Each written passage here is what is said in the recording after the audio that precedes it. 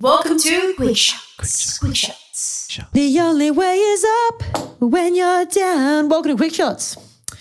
And that's my delicious voice. Sorry, I'm going into my 38th week of pregnant insanity. Sorry, cuz. That's all right. You want to start or yeah, go on. I'll ask you the first question, cuzzy. It's from Raj. Okay. Raj has said, and you're actually the most qualified to answer this because you've dabbled in cross-collateralisation, so I might let you explain what that is. But Raj has said, what is the negative of collateralising with other properties? Yeah, so good question. So for those not familiar, what cross-collateralising means is basically giving the bank access to multiple properties. That's all it is at the end of the day. In an ideal world, you'd avoid it because having the different properties with different banks, or even if it's the same bank but they're not cross-securitized or cross-collateralized, gives you flexibility. And the main negative is if you have a property growing in value and some that are flatlining, or maybe even some that might have had a bit of a downturn, if your properties aren't cross-collateralized, it's very simple. You just go in on the one property that's grown in value, take some equity, and you've got your deposit and cost to do something else or invest elsewhere. When they're cross-collateralized, you've got to get the whole portfolio revalued. And I think, it's an even bigger challenge when you're stuck with one lender and you don't have the flexibility of maybe going to different lenders who've got different properties of yours, and sort of trying to put your business with the lender who's willing to lend you the most money at the time. So the negative is flexibility, Raj. That's the main one. But it can be, for others, the positive sometimes is it allows you to do something that you're not able to do if you have split your business up with different banks as well. So pros and cons, I think just make sure you've got a good broker who understands what you're trying to achieve and they'll normally try and steer you clear of cross-collateralizing unless it's last resort. Well said. We'll go with Liz here. Now, Liz has asked, I bought a property 3 years ago and it has done really well. It's grown in value. Should I hold on to it or sell? Reason being is I feel there are other markets that will do better over the next few years than the market that this property is in. Well, I mean, you've been some generic on details there, Liz. Also, it could be an apartment. I mean, Jesus, really setting me up. Oh, I mean, I bring it back to basics here. You've bought a property that it's done really well over the last 3 years. So if it's grown in value, that's a very big tick. I'd also love to know, how are you sitting on a cash flow point on this property? Like, is it easy for you to hold? Is it hard? Is it costing you money?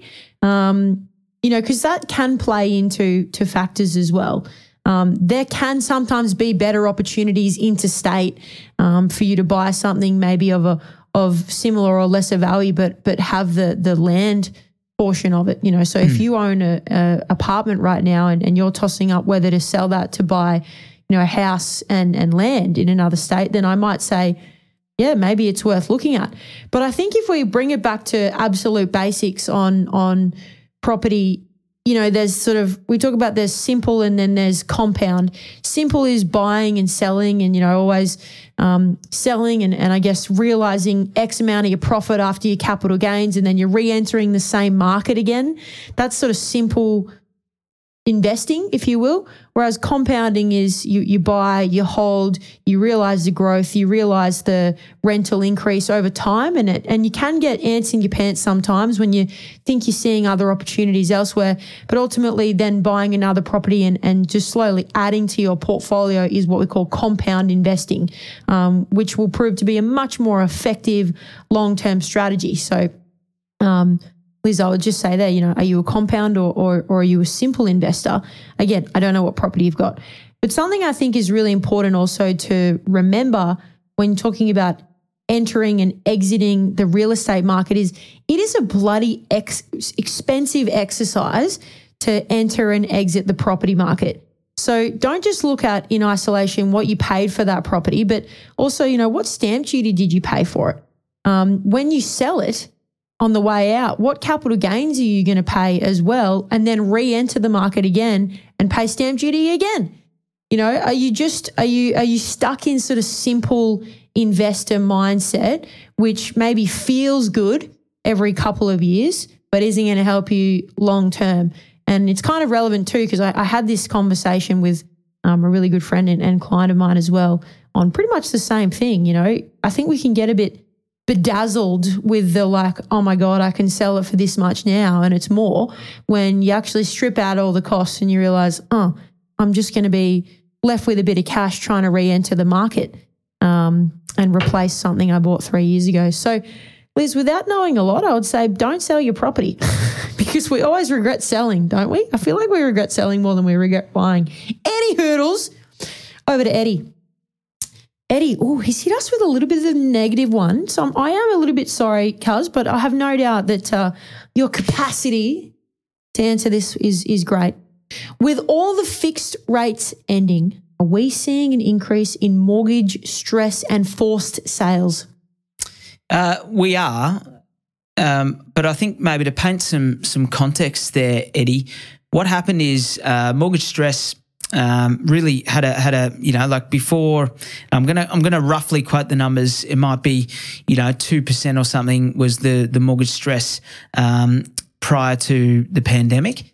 Then we saw a big spike in the early days of the pandemic. But then once those really low interest rate settings were in play, we actually had maybe 0.5% mortgage stress. So it went way below what it was before the pandemic.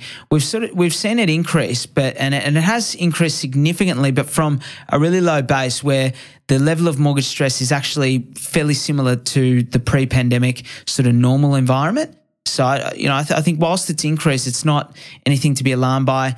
Forced sales, likewise, defaults and all that haven't really changed.